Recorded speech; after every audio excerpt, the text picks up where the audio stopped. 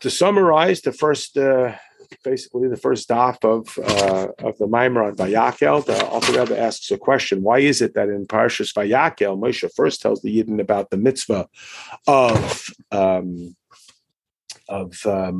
Shabbos, and then he tells them about the mitzvah of the Mishkan, whereas in Truman Tetzav it first talks about the Mishkan, and then it talks about Shabbos. So we explained that there's actually three stages here.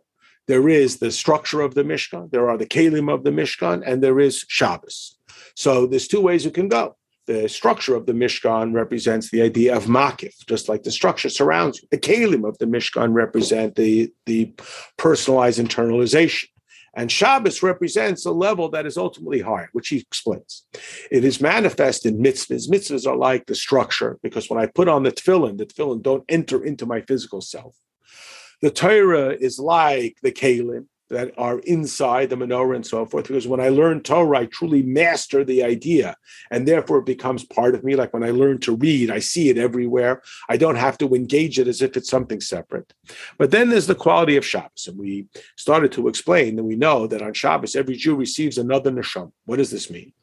That ordinarily the method that we, during the weekdays, the method we approach to love Hashem is Shema Yisrael Hashem Elokeinu Hashem Echad.